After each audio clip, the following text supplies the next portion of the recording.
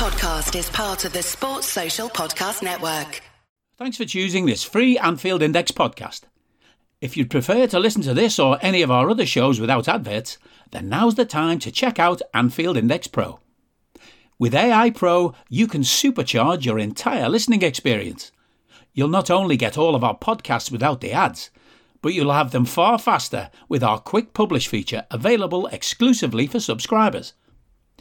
AEye Pro also puts you in the heart of our sound studio, with an option to listen to many of our shows live and interact with the podcasters in real time as the shows are recording. Upgrading couldn't be easier. AEye Pro is available on all popular podcast platforms, and we have our own apps for Apple and Android. Just head on over to AnfieldIndexPro.com and get started today. Hello and welcome to AEye Scouted on Anfield Index Pro. I'm Dave Hendrick, joined as always by Mr. Carl Matchett. How are you, sir? Oh, I'm terribly tired, Dave. It's not like you to make me record so early. So for those that don't know, himself is in Mexico. He assures us he's working, but me and Guy have seen the pictures and there's not a whole lot of work being done. He was complaining about the weather because we told him that it's 0 degrees both where I am and where Guy is. And he was saying, well, it's only 10 degrees here, before letting slip that it'll be 25 degrees later today. So anyone wanting to give Carl some sympathy for having to get up early and podcast can shove that sympathy where the sun doesn't shine. Now, Mr. Matchett, which is apparently the UK, according to your responses. I don't live in the UK, excuse you. How very dare you? On to matters of great importance. Jordan Henderson, who left Liverpool for a new challenge, an exciting challenge. He went to Saudi Arabia, Carol, not for the money, you understand, but to make changes, to grow the game, to do something important. And he's binned it off after 6 months and is going to Ajax on a 1.5-year contract on a free transfer. What are your thoughts on that news as you get it fresh out of bed? I mean, I would fall off my chair in surprise if only I could be asked. Look, we spoke about this at length, and the players made their decision to slide into total irrelevance. Football-wise, that is with you on it. That's exactly what they did, and that's exactly what has happened. Has any of us watched that league on a regular basis? Have we followed the news on a regular basis until it involves a big-name player or someone formerly of our club or our league or anything like that? It just hasn't happened at all. We made comparisons with the Chinese Super League from about a decade ago rather than MLS or anything like that, in terms of the way that the deals were being done and what the players were doing, the types of players who were heading over there. And we are already seeing the first few leaving, not all of them, obviously. I'm sure a few will stick out. I'm sure a few will enjoy it over there. There's all types of people enjoy all different kinds of things. That's the point. But I think with some of them, the way they tried to frame the move or justify it to be about the football, it was utterly transparent to begin with and is only shown to be even more so now. Yeah, entirely.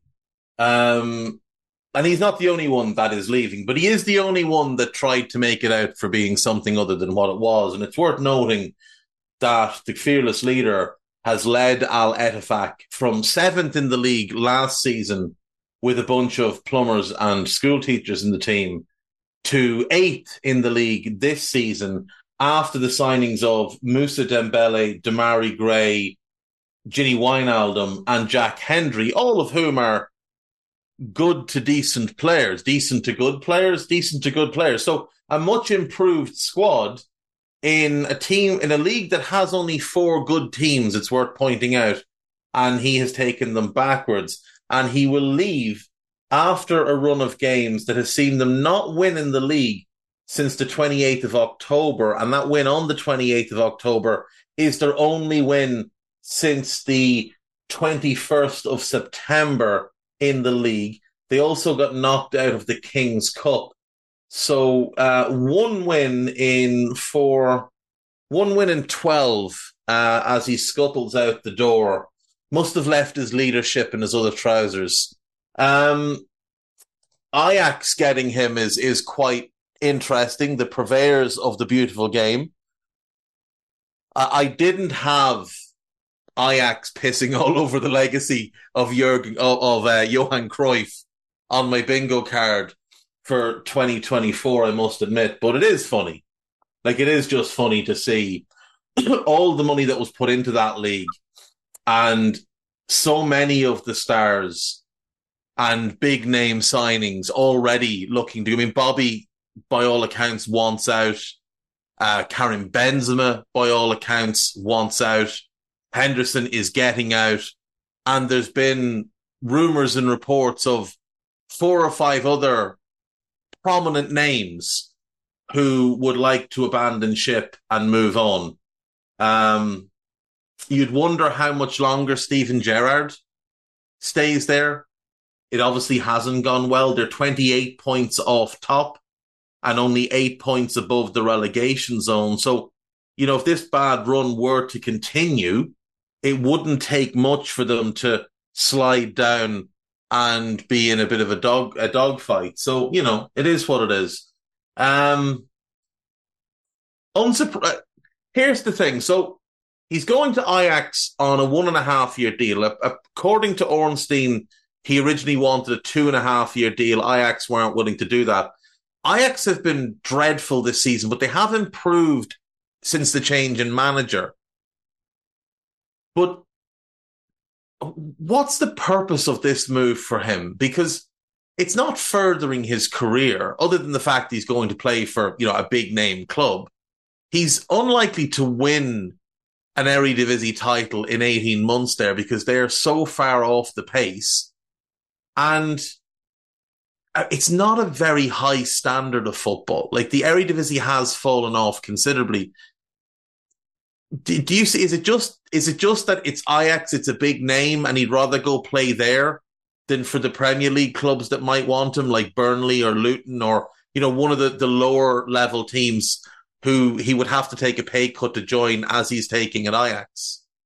It could be maybe just the ability to win matches on more of a regular basis with Ajax than would probably be the case at a couple of those clubs in the Premier League. It's obviously, you say it's not the best standard, and that's true, but also it is better than where he is now. So a step up, if you want to look at it that way. Ajax are also in the Europa Conference League, I think, for the knockout stage after Christmas. I think they finished third in Brighton's group. So there is that, I suppose. Not that I really value Europa Conference League as anything, but I guess a large part of this is probably Henderson wanting to remain in the England squad for the Euros. I was thinking possibly the family. I wonder if the family just haven't settled over there and want to move home, but he can't maybe move home for tax purposes, because obviously then he wouldn't have been out of the UK long enough to have been a non-English resident for tax purposes. So maybe they move back to the UK. He lives in Amsterdam but travels home once a week for a day or two. Something like that could be potentially the reason. It might well be. I don't know. There's much point speculating unless he says it, to be honest, and I certainly don't know the inner workings of the Saudi tax system, let's say. So maybe not. Might well be more to do with the lifestyle than the football that he wants to leave. I would imagine it's both, if that's the case, because, well, I don't know if we need to pour anymore. We don't need to pour any more derision on the standard of that league. I mean, we've seen the footage of the crowds, or the lack thereof. We've seen the football. We've seen, to be perfectly honest, a few highlights of Jordan Henderson himself not doing too much wow. I'd imagine that the crowds might have been the biggest wake up for him when he rocked up to a game and there was 600 people there. Because this is a lad that for 15 years was playing in the Premier League, first at Sunderland, raucous home crowd, then at Anfield, raucous home crowd. Even when you go away in English football as Liverpool, you're playing in front of a full house. And to go to Saudi and turn up to a game and there's 600 people. I mean, there's more than that, young lads standing on bins trying to look over the wall at the training ground most days. So I'd imagine that might have been the biggest thing for him, to experience that, to look around and go, I've made a mistake here. This is not what I was sold. I mean, look, home games might be a different matter, obviously, but if he signs in time, his debut's going to be against RKC Valek. Their last home attendance was 6,500. So he's not exactly coming back to the biggest, rowdiest, fullest stadiums in Europe either. But obviously, Ajax, Amsterdam Arena, and a few select matches always are pretty good atmospheres, very, very full. And certainly in and around that city is very football focused, which I can only imagine is not quite the case over in all parts of Saudi Arabia just yet with this fledgling Super League. No, I mean, I'm looking at the attendances for Al Ettifaq games here, and they play Al Nazir, they get 14,000. That's the Cristiano crowd coming to watch that. Their home attendance for the next game dropped by nearly 10,000 for a game against Al Khalej. Then it dropped again by 2,000 for Damac, back up to nearly 5,000 for Al Tai. They play Al Feti, they get a decent crowd, but then they go to, where is that game? Oh, I had it up here with the 600 people at it. Oh yeah, they go to play Al Rahad in the Prince Fazil bin Fahd Salman Stadium, which holds 22,000, and there's 696 people there. Like, are you that person who has everything? The coolest merch and those must-have fan threads? Well, over at our Anfield Index shop, we've gone that extra mile when it comes to pimping up your Liverpool collection.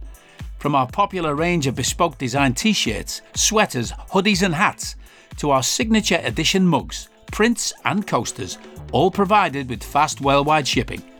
We have something for every red. We also stock official LFC merchandise and are licensed with the Premier League and UEFA to sell official iron-on shirt badges and sleeve patches. As a listener to this podcast, you can get 10% off everything with coupon code AEyePro10. Just head over to AnfieldIndex.shop or find us on Etsy by searching for Anfield Index. That is going to be a wake-up call. They play Al Fayya a few weeks later, and there's 610 people in a stadium. Now, that it only holds 7,000, which won't have felt as bad, but still, like, when you're looking up and you can actually basically stand there and count the people, I'd imagine that was a big factor, and it's potentially a factor in why there are some rumblings that major changes are planned for the Saudi Pro League, that they're going to try a different approach, and maybe rather than going for the big names, they're going to try and target young players coming out of European academies and bring them over and almost try and grow them as homegrown stars and do it that way. I don't think it's going to work either way, but I'd imagine when 600 people are turning up to a game and the powers that be are looking at it and going, well, hang on a sec, what have we spent all these hundreds of million for? Why are we paying these players all this money? I just can't see that this league is going to work properly. Not the way they're going about it anyway. No, we spoke about this again at length at the start of the season, and I think we were both pretty unanimous that the approach to do what they're doing now, you get nothing from it beyond an initial boost maybe, or a bit of excitement, or obviously news headlines. You get nothing out of it. Like, long term, none of these players are there for 6-7 years, even if they are committed to the project or anything like that. They're not at that stage of the career. So it isn't a way to succeed or grow a league, or a sustainable way at the very least. But regardless, I think Henderson come back to Europe is overall a net positive for him, whether it's football-wise a success. I'm afraid going to have my doubts about this.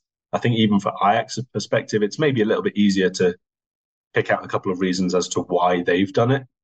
You mentioned obviously the awful start we mentioned about them when, I can't remember if they were 17th at the time when we spoke about them. Yeah. I mean, this signing for me smells of Christian Poulsen. The time they had a really exciting young team but they needed just a bit of.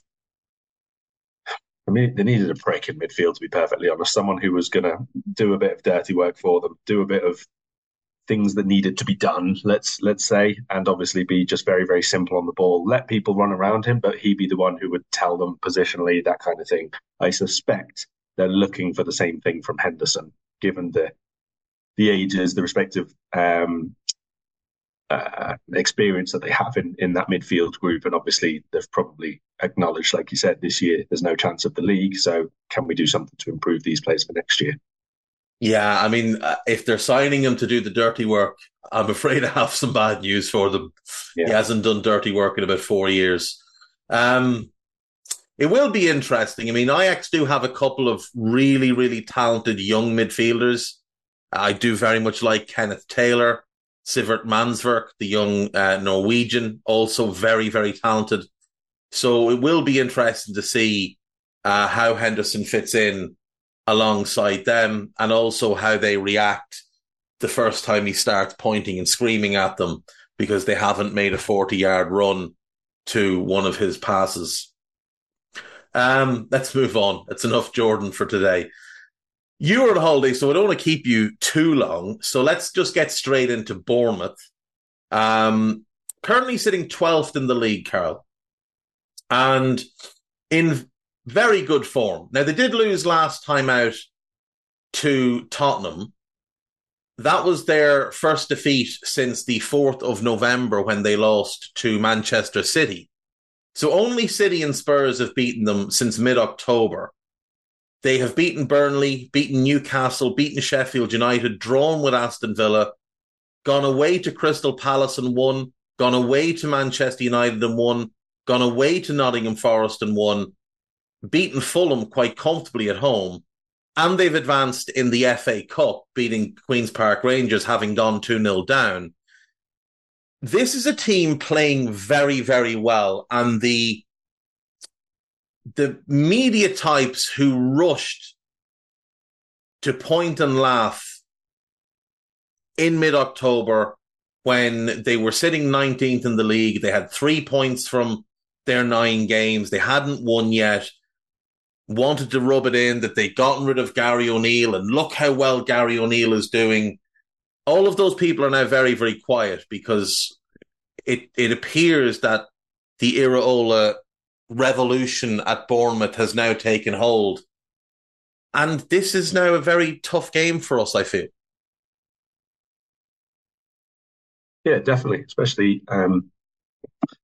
Especially with us being, I would say, still not quite electric away from home. Like, obviously, we've had some good wins, and the win over Arsenal was a big result. But I don't think performances have always been exceptional away from home.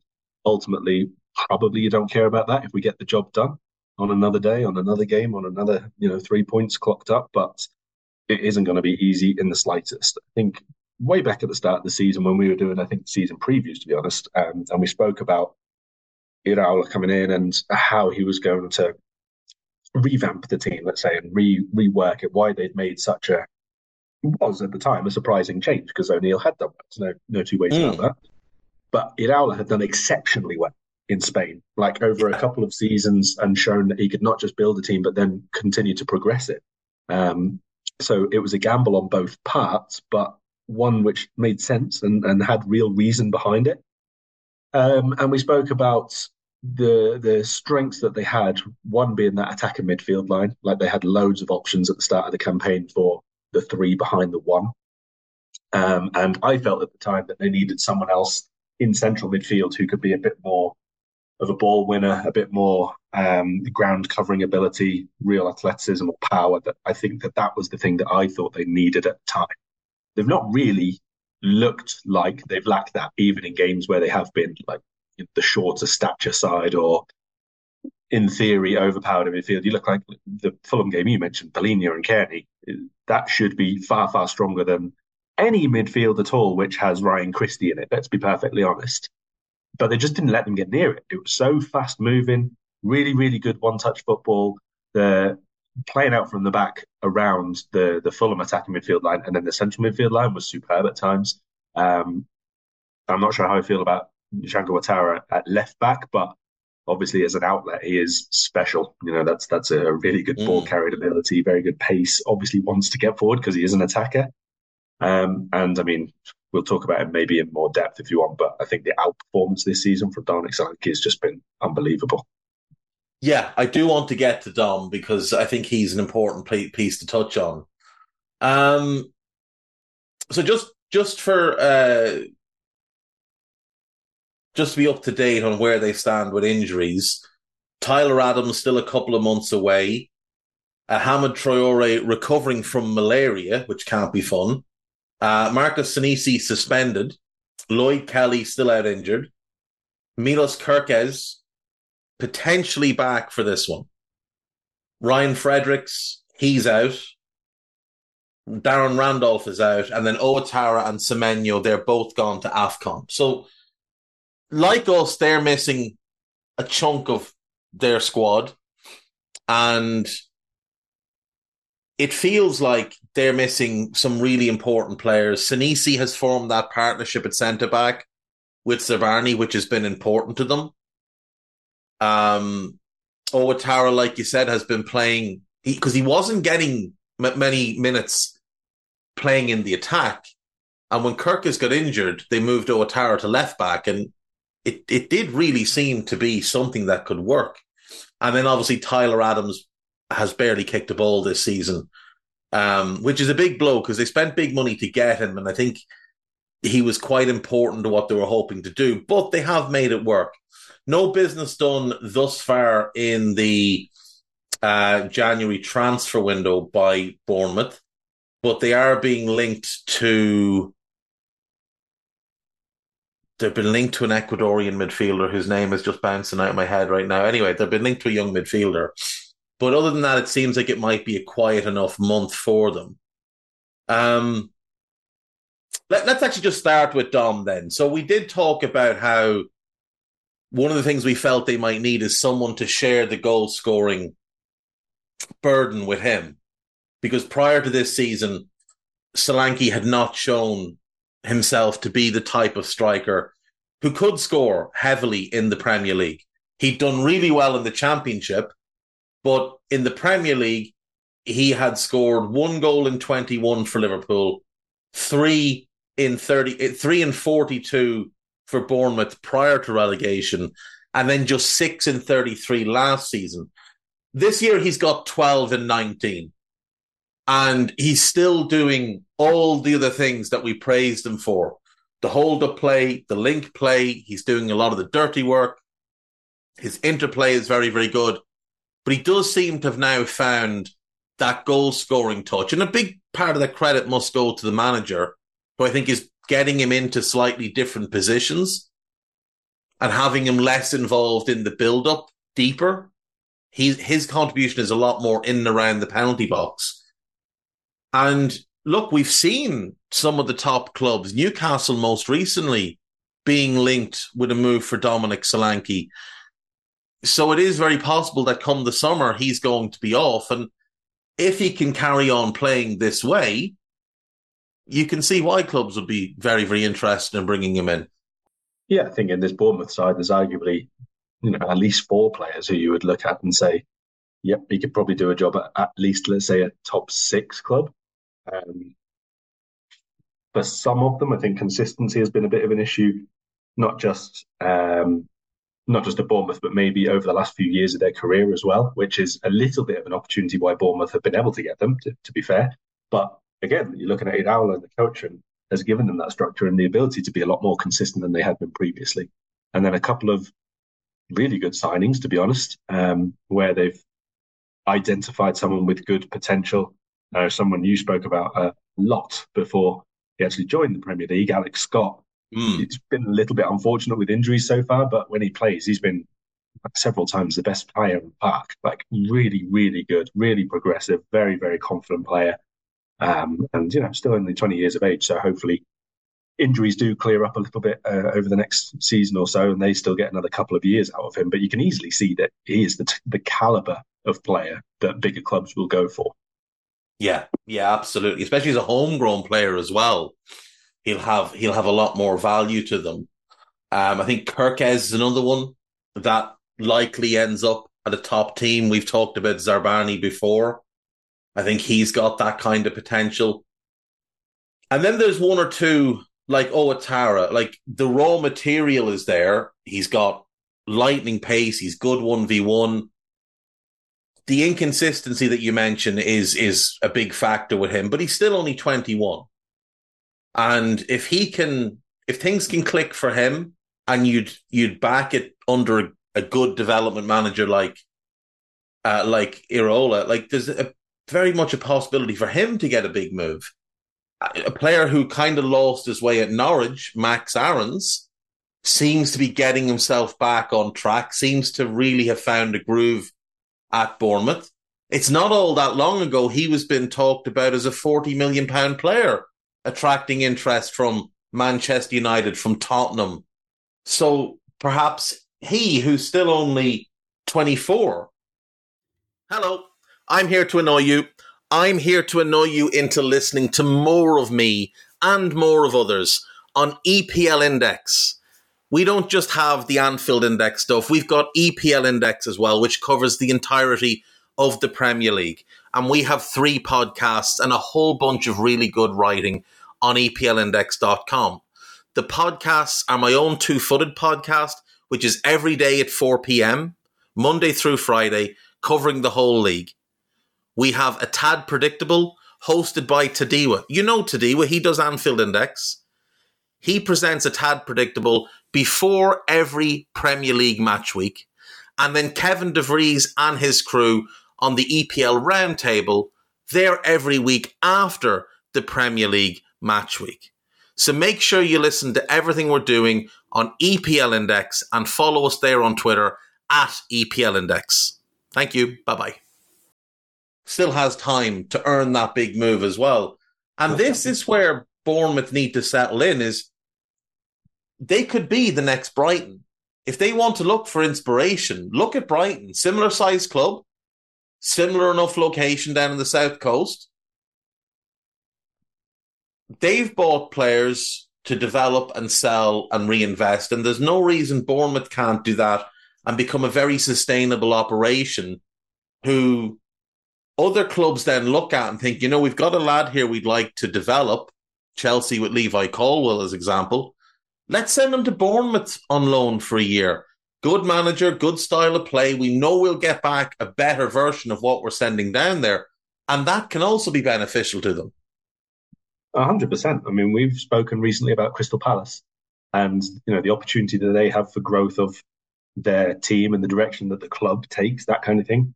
There's no reason why Bournemouth, Palace, and probably a couple of other teams as well don't follow the Brighton pattern, to be honest, and be their own version of that. It's not going to be exactly the same. You don't want to copy it exactly and be always in competition for the exact type of players and all the rest of it. But to be that kind of progressive club, to be that kind of obvious direction within your team, and the way that you build and the way that you replace players when they are targeted by bigger players, absolutely, 100%. I think they've made a really, really good start to, if you want to call it the latest era of the club. But it's not all about doing it for one season, obviously, and it's not about having success over 6 months or 8 months or 10 months. It's about being able to have the repetition, being able to have the structure above the manager in place to keep that going for, you know, 3 and 4 years. And like when Brighton started, it didn't just immediately happen for them. No. It was like probably 2 or 3 groups of young players they bought before the first real successes started to show their worth.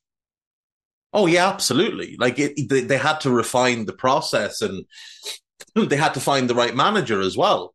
And like you said, you know, Iraola is likely there as a stepping stone in the same way I think De Zerbi is at Brighton as a stepping stone. So Graham Potter was there before him. So that the challenge for Bournemouth will be having that succession plan in place. And like you said, it's about finding their own way of doing it, not copying the Brighton model, but taking inspiration from Brighton and taking the idea that you don't have to outspend your rivals. You need to outsmart your rivals. And that's how you, like, the same thing is true of Liverpool.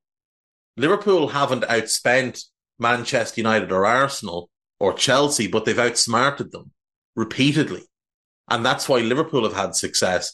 Brighton, obviously, on a lower level, have had what they would class as great success top half finish, qualifying for Europe, getting to a cup semi-final, etc.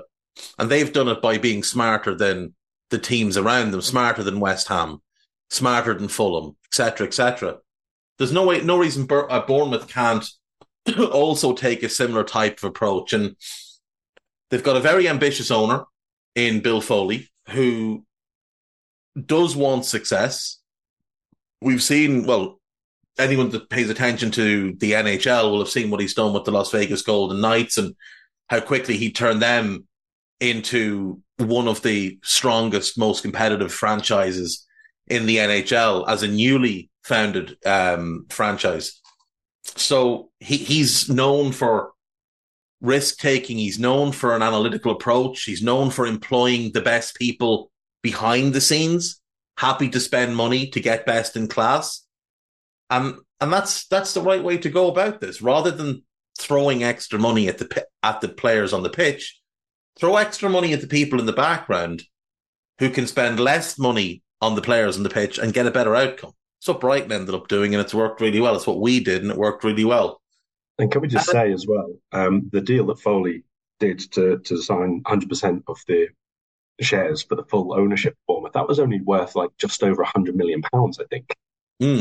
Like, that was now, what, must be 15 months ago, something like that. And obviously there was possibility of relegation, all that kind of thing at the time, which perhaps lowered the price or hurried the exit of Maxim Demin. But that's a steal. Like, for one player, if you look at Brighton as the example, you could make that much money back in a sale. He could be on something which allows the club to grow enormously, because he's already obviously promised like expansion plans in terms of the training ground, the stadium, and all of that. So there will be very, very happy, excited, and optimistic Bournemouth fans everywhere at the minute. And in all honesty, the result against us won't change that. Oh, exactly. And they should be excited. They really should be excited, because the future is bright for them. And, you know, we talked about Alex Scott. If Alex Scott can stay injury-free for the next couple of years and develop to the player I think he can become, there's no reason that in the summer of 2026, one of the top clubs isn't coming in with a mega offer on him. 80, 90, 100 million. Like, we've just seen Declan Rice go for 105 million, Caicedo for 111, Enzo for 100. Midfielders are costing that type of money now. I think he's as talented as any of them. I think he's got absolutely enormous potential. I think people overlooked what a great get it was for Bournemouth because he was coming from Bristol and not from one of the more highly thought of academies. But there's no reason that he couldn't be the one that brings in an enormous sum in a couple of years. But I want to go back to Solanke, because you just said there about the fans being optimistic and being hopeful and being excited. And I think one of the big things with Solanke this season is the mindset that he's in. And not just him, but the players around him. I think they're a lot more optimistic this season. I think they've got a bigger feeling of, we actually belong in the Premier League than they had last season, because now they've got a manager telling them, you can go and beat anybody. We're going to Old Trafford. Go and play your game and let's go and dominate them. Last year, they came up with a manager telling them, you're probably going to get hammered 9-0 a couple of times, lads. And I think that can be massive. I think the messaging can be huge in the mindset of a player and what that results in on the pitch. And I think Solanke's proof of concept. Last season, he felt like he was playing with some sort of imposter syndrome when he'd get chances in front of goal. This season, he's playing like a lad who thinks he might be one of the best strikers in the league. And on consistency level, he probably has been one of the best strikers in the league, to be honest. I mean, he is the most important player in their team, in my opinion, because of the amount that he contributes. I'm going to say outside of shooting, right? Just as a broad spectrum, like his link play, his one-touch link-up play, his ability to hold up the ball, but also his ability to carry the ball into different areas and let others run beyond him it's very, very, very good. Like, in terms of elite level forwards if people are not watching Bournemouth too much. I think that aspect of his game is very similar to Harry Kane's. Very, very similar in terms of how he can take a touch away from the first challenge, which is behind him, move into a little bit more space. And he's obviously got a little bit more acceleration to his game than Kane did as well. But he still has that ability and the vision to be looking up, not just to move into the space, but to where his teammates are running from behind him. Tavernier, Semenyo was really, really good at this for a little period of the game. Kluivert's been getting more game time, although I'm not quite yet seeing that he's, let's say, again, the consistency level to his game. I think Kluivert's a real talent, but he's also a very immature player, in my opinion. Yeah, he doesn't I quite agree. have that consistency yet. But the runs that all three of those make, that Christie makes on occasion from deeper, any of the wide forwards basically are obviously instructed heavily, like you just said, play your game. And that for them means be attacking, be really, really offensive minded, get into the box, get beyond the fullbacks. And then you've got Solanke, who is capable of playing those through balls and then getting himself into the box as well. His work rate is off the scale. We already knew that from his time at us. He was never, anything of a letdown in terms of athleticism or endeavour or intent for what he did. But it is then in the penalty box, obviously, that this season he's off the charts. Like his previous highest scoring season in a top flight was 7 when he was on loan in Holland. This is just, even if you factor out penalties, this is comfortably going to be the best season of his career. 29 goals in the Championship is a really good thing, fine, but this is higher performance at a much higher, correspondingly a higher level than anything the Championship can produce. So this is already, as far as I'm concerned, the best I've ever seen from Solanke. And again, if we look at the respective ages and potential transfers or England inclusions, all the rest of it, I think Solanke at this minute in time is running Ollie Watkins very, very close for, let's say, the second spot behind Harry Kane. Whether or not he gets it in time for the Euros is another matter, because Southgate obviously likes quite a lot of repetition in his squads and a very, very cohesive group. That's a different matter. But I think in performance level terms, Solanke is very close to being the best in the Premier League of the English forwards. Yeah, he is one that come the summer, you could maybe see Tottenham have a look at, because they haven't replaced Kane and it might be something that they look to do. And like you said, there are similarities in the skill set. And the thing is with him, like last season, you'd watch them play and he might not score, but you would come away impressed. Often when a striker doesn't score many goals, they're a net negative to the team. But there's never been a point with him where he's been anything other than a net positive. And we talked about it in the summer, like what they need is goals around him, put goals around him and amplify all the things that he does for you. And that's how you can have success. Well, now he's getting the goals and still doing all the other stuff. And they really do have a very, very valuable asset on their hands. And given that he has 3 years left in his contract after this one, because they were smart and they locked him up before he had his big takeoff season, they'll get maximum value. I'm with you on Kluivert, very immature player, talent without question, but I think he's inherited more than just his father's talent. I think he's inherited his father's kind of mindset and some of his behaviours, which is a bit of a shame. But if he could find consistency, he can be really valuable. They've got Sinisterra there on loan. He's got a big opportunity now over the next few months to try and stake a claim to get a permanent move there in the summer. You mentioned Tavernier. He's been really good. Semenyo had been good before he went to AFCON. They've got David Brooks there. Like, that's a really, really... and Ouattara as well, obviously. That's a really talented group of players. And then they've got a lot of bodies in midfield. Christie, you mentioned. Alex Scott, we mentioned. Adams, we've talked about to come back. Lewis Cook is starting to play very well again. He had that silly sending off a couple of months back. Other than that, he's generally been very, very good in this run. Philip Billing seems to be contributing, not necessarily a starter in every game now, which I think works.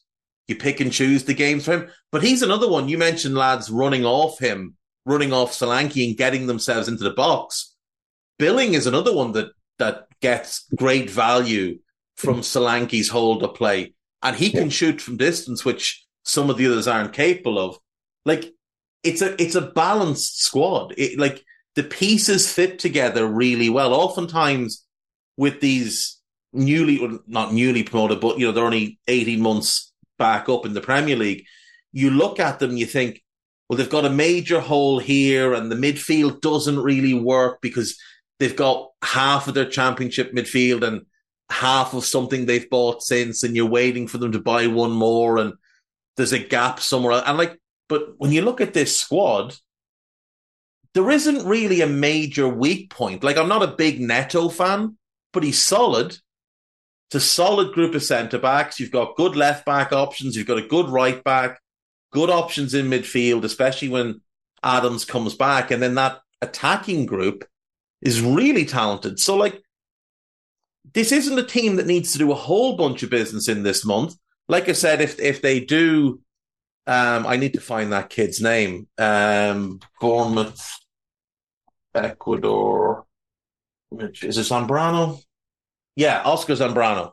If they get him in the door, that's another potential big sale down the road, but someone that fits with what they're doing and fits into the ethos of this squad. And I don't need a VPN. I've got nothing to hide.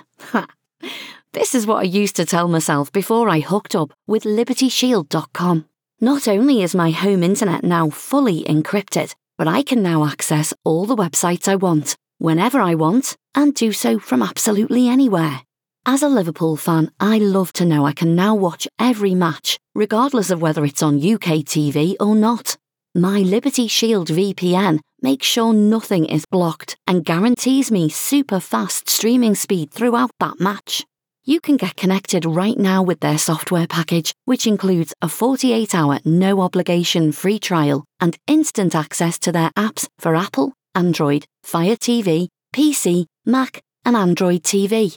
Or go a step further like I have and get one of their pre-configured VPN routers. These small but powerful devices allow you to easily connect every device in your home to VPN, making it the perfect solution for smart TVs, Mac boxes, and games consoles. Visit LibertyShield.com today and use coupon code AIVPN25 to get 25% off at checkout. He's not coming in as an automatic starter, but they don't need him to be because they already have good players in that midfield area. I mean, Zambrano, on the face of it, under 20 South American coming from Ecuador, that's a very Brighton type of signing, isn't it? If we relate it back to what we were saying earlier. Yeah. It's that kind of ability to identify talent from not primary markets, which has made Brighton such a success over the last few years, to be honest. So that, I've not seen him play. I'm not going to say what kind of player he is, but that profile of player is a good way to have your plan laid out to continually improve.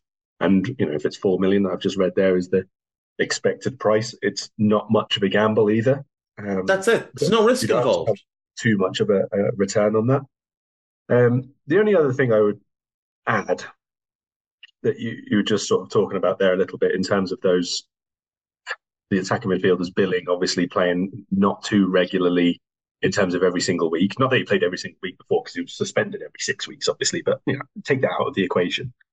I think what Iraola coming in has done is probably, how they say when a new manager comes in, it's a clean slate for everybody. I think this case was even more of a clean slate because it was moving away from established British names, to be perfectly honest.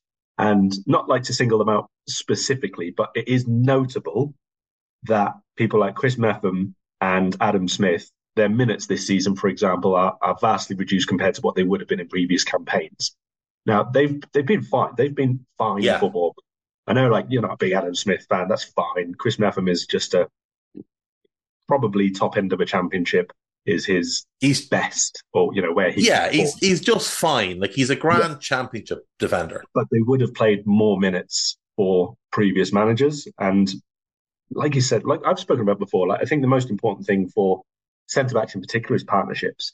And you mentioned just earlier on Zvani and Senesi have been a really, really strong partnership when those two have been playing. And there's been obviously chops and changes, and there's been plenty of rotation, a few injuries along the way as well. But that's been their best pairing in terms of consistency, in terms of really quick understanding between them, in terms of technically the way that they want to play as well, like playing out from the back, but also the centre back's ability to cover against counter attacks and so on and so forth. So I do think that not just Iraola's ability to obviously say, yep, you'll fit the job that I want you to do here, but just that entirely new approach to who will play and who will not play on a regular basis is really been a big positive for them this term. Zabani, I think, has played most Premier League minutes for them this season, which I understand, and we understood last season, and we said about it. Like, he came in halfway through the campaign, he was a young player. There was obviously a whole lot going on last January for he was injured, all Ukrainians, and he had an injury. So we understood that he wasn't going to be a regular through the first 5 months there, but you could have played him a few more games. And towards the end of the season, obviously, once they were safe from relegation, They did then play in, 3 games in a row at the end of the campaign, something like that.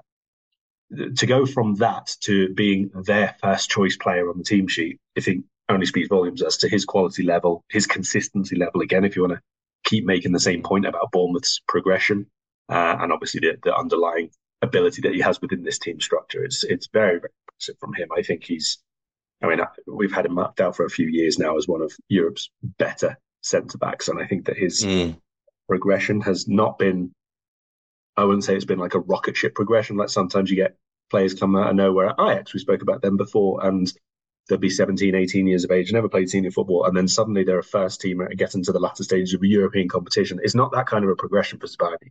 He's just been playing well, learning, and getting better. And I think that that's arguably more of a base that you want if you're looking at paying quite big money for him a couple of years down the line. Yeah, and I know it was frustrating for Bournemouth fans in the back half of last season, and I did see some complaints. We spent all this money on this lad and he's injured. Why didn't we buy somebody else? And yada, yada, yada. But there was a bigger picture there, and the bigger picture was he was getting that time to adapt to England. He wasn't having to play when, unquestionably, he would have had bigger things on his mind than football, given what was going on in the Ukraine. And he was able to adapt. He was able to get his English up to speed. He was able to get to know his teammates. And then when he did come into the team, he did look a player. And obviously this season, he has been really, really strong. I recently did a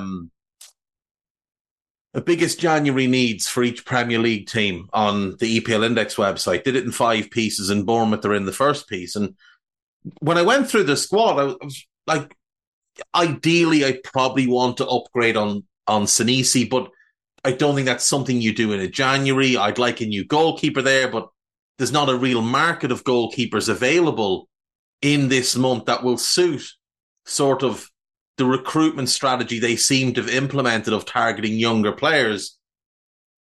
So as I looked around, the only thing I could really fall back on was what we talked about in the summer.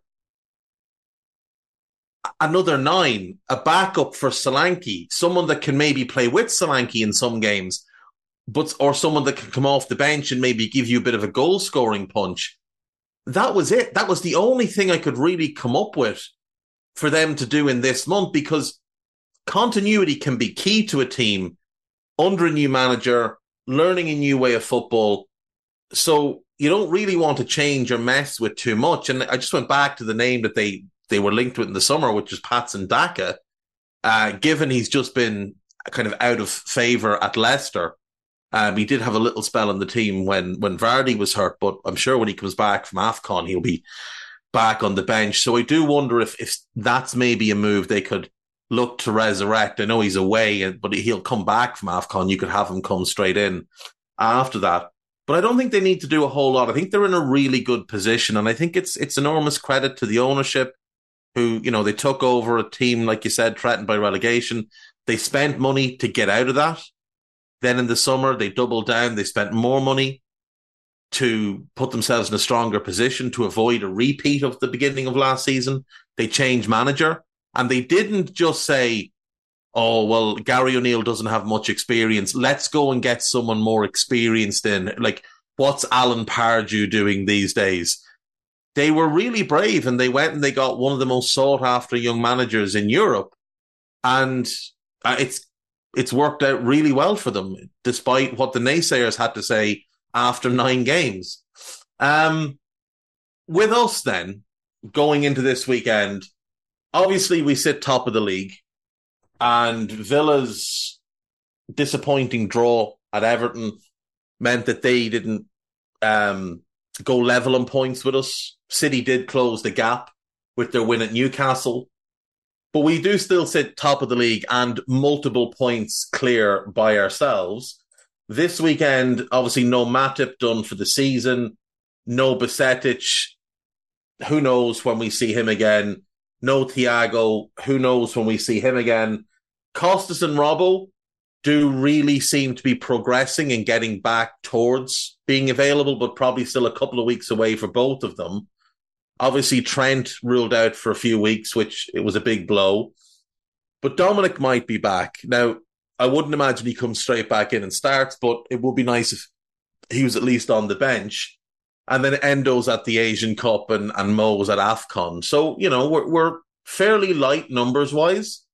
I assume we're going to see 1 or 2 very young faces on the bench. But what would you be looking to do in this game if you were Jurgen in terms of your team and your setup? Because we've seen when Trent isn't there, we're tending to invert the fullback less. Connor Bradley didn't shift inside at all last time out. Do you think will we go with a straight 4-3-3? Yeah, I think so. I think the way that Bradley played it was super straightforward, and I think that was absolutely the right call to make given the match, but also the right call to make given our other absences, because as we said at the time, it was a completely new right side, and not just because it was a cup rotation or anything, but because all of that right side is gone at the minute for different reasons. Trent, Szoboszlai, Salah. I think if you're bringing new players in to try and fill what are 3 really, really important players in this team, you have to simplify their game and just let them do what they're very, very good at in each case. So I would absolutely advise doing exactly the same thing, especially because, as we've just said, for right back for us, their biggest strengths have certainly been that attacking midfield line. So whichever way around we rejuggle the side, the fullbacks, I think, have to be able to perform at their very best level in a fairly simplistic manner, to be honest. So we know Ali will be in goal. I'm going to assume it's Ibu and Virgil at the heart of the defence, and Joe Gomez is left back with Connor Bradley right back. I feel like that's what he's going to go with here. I think Bradley played well enough. He played very well, in truth, but I think he played well enough to make it so that he's not undroppable is the wrong, but in the current circumstances, given the other options are Owen Beck, Callum Scanlon, I think he's the go-to of the 3 youngsters. And Joe has been really good at left back, so there's no issue there. So Bradley right back, Gomez left back? Yeah, I think so. I mean, the only other real possibility is obviously Kwanzaa comes in. And then that's a question of, do you want Kwanzaa at right back just because he's played more games there and he's perfectly fine moving forward in possession? Not sure that we get exactly the same output in terms of him overlapping down the side or anything like that, but probably playing from the back, he'd be perfectly okay. But then it would obviously leave us with, again, no centre-back on the bench. So it doesn't really solve too much for us. No, and I will always be scarred by Martin Skirtle playing the right Martin back. Kelly right back experiment. No, Martin Skirtle playing right back was something that I had actually spent thousands of pounds with counsellors to forget, and now you've brought that back up, so thanks for that. No, it was more, Martin Kelly was a really promising centre-back, and we stuck him at right back under Rafa and had him rampaging up and down, and his body broke, and it never healed itself. And he never became anything close to the player he had the potential to be. And I just have this horrible image of Jarrell Kwanzaa at full pelt, overlapping down the right, slinging in a cross, and then clutching his hamstring and having to be stretchered off the pitch and not being seen again for 18 months.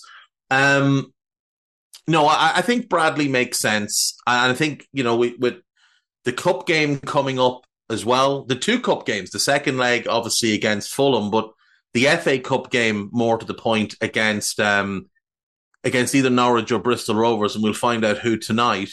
I think it just makes more sense to give Bradley this game and certainly the FA Cup game, and then see where we are for the Fulham game.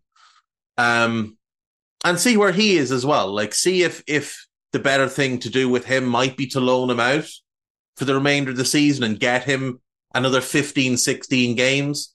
Because after January, it's hard to see where the games will come for him, because I think Jurgen will want to go as full strength as possible, as often as possible. And plus, with Costas and Robbo back, Gomez will be the de facto backup right back. So, let's get Bradley as many games as we can at the moment and see where he stands come the end of the month. In midfield, Alexis will start and Curtis Jones will start. So the question is, who's the third one? There's three options. Cody Gakpo hasn't done well in midfield this season. Ryan Gravenberch hasn't been particularly good this season, but, are still early days. And he has had some very promising games at the very start of the season. And then his cameos against City and Arsenal were both very, very good. And Harvey Elliott, who has been the best of the three this season, but most of his best moments have come off the bench. He hasn't looked the same when he starts. So who do you go with? I think I'm going Harvey Elliott, to be honest. I think, we spoke when Salah was about to go away, and we said that he probably deserved a little bit of a run in the team. So playing him the couple of cup games from the right side of the attack made sense. Get him some minutes, get him a couple of starts, see what he can do. So I think he was okay, but not amazing there. But I do think that he is still the most formed player of that group that you mentioned. So I would be starting him, especially because, as we mentioned, Bournemouth are not the biggest, most ferocious midfield. It is a very, tactical ball playing kind of combination, unless they put Billing in there. I don't think that they have anyone who is going to ridiculously... But even he's not... Like, he's big and strong. Yeah. He's big and strong, but he's not like a big, dynamic, dominant ball winner type, is he? He's not like a super aggressive ball winner or anything like that. He is just... It really is... I think with Elliott, the biggest thing is about, combined with our other midfielders, our lack of aerial ability, to be honest, in midfield. And some teams do bully us a bit there, where, second balls where the midfielders are competing, or, launched passes from deep. I think that we can struggle there sometimes in the midfield area. I just don't think it's a problem against Bournemouth as much. So I'm pretty fine with Elliott starting in midfield, and I do think that he should start anyway. Yeah, no, I agree he should start. So with him in midfield, we have four options for the front three. So I really liked the Luis Diaz run at right wing, and I thought the Diaz, Jota, Darwin front three that we saw looked like something that might be worth trying. So I think I'd go with that and have Cody as the one who comes off the bench. But I could very well see him go Diaz, Cody, Darwin, and have Jota come off the bench, because obviously Diogo's still just back from the injury, and I think he's the one who'd be most comfortable in any of the front three positions. So you have him as that sub option to bring on for whichever of them you want.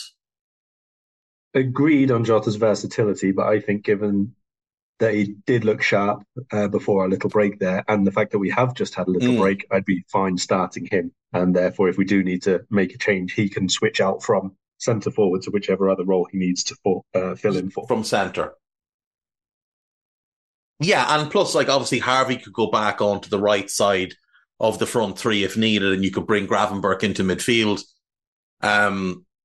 So, yeah, I mean, Jota would be my pick. And the other thing as well, you've mentioned the break. We've also got a week now after this game before the next one. And the next one is, if it's Bristol Rovers, that's a game we can probably play kind of half a team and a number of the younger players. It's an awful shame the likes of Besetic isn't fit. because, you know, if he was fit by now, that'd be a really nice game to introduce him back into. Yeah, I think Jota in between Diaz and Darwin is probably the play. I'd hope so. I think that's a strong team.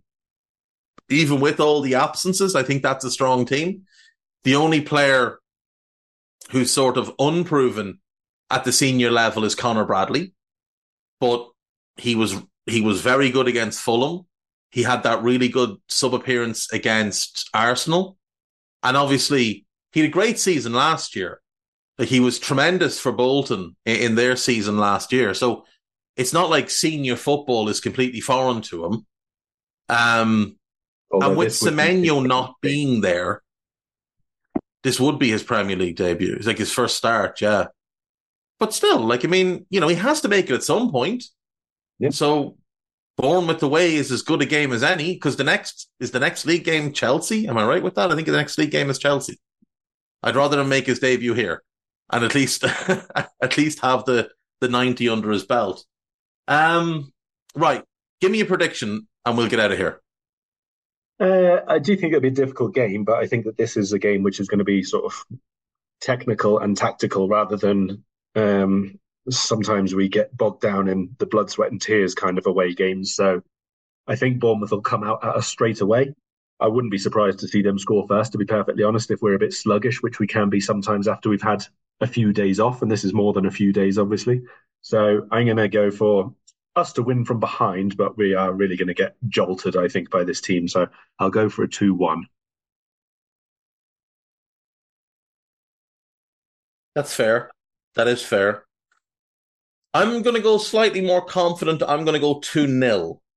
I think we'll win this game. I think we've got more than enough in what we've laid out and the sub options, you know, and I think this could be an opportunity maybe for someone like Bobby Clark to get a decent run off the bench, because again, their midfield is not the biggest, the most physical.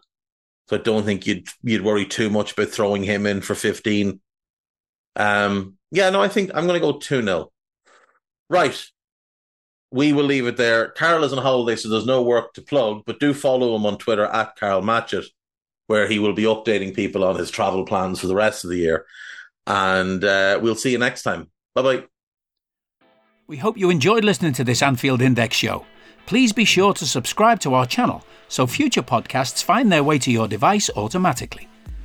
There's nothing quite like fan engagement, and we'd love to know what you think of anything discussed on this show. The best way to get in touch is over on our free Discord community, where both podcasters and listeners debate the hottest LFC topics 24/7. Sign up free now at AnfieldIndex.com/Discord. You won't regret it. You can also follow us on Twitter at Anfield Index and find us on Facebook by searching for Anfield Index. Oh, and before you go, we'd love it if you could leave us a 5-star review on your favourite podcast app. It only takes a couple of seconds, and it means the world to the people who create these free shows. Sports Social Podcast Network.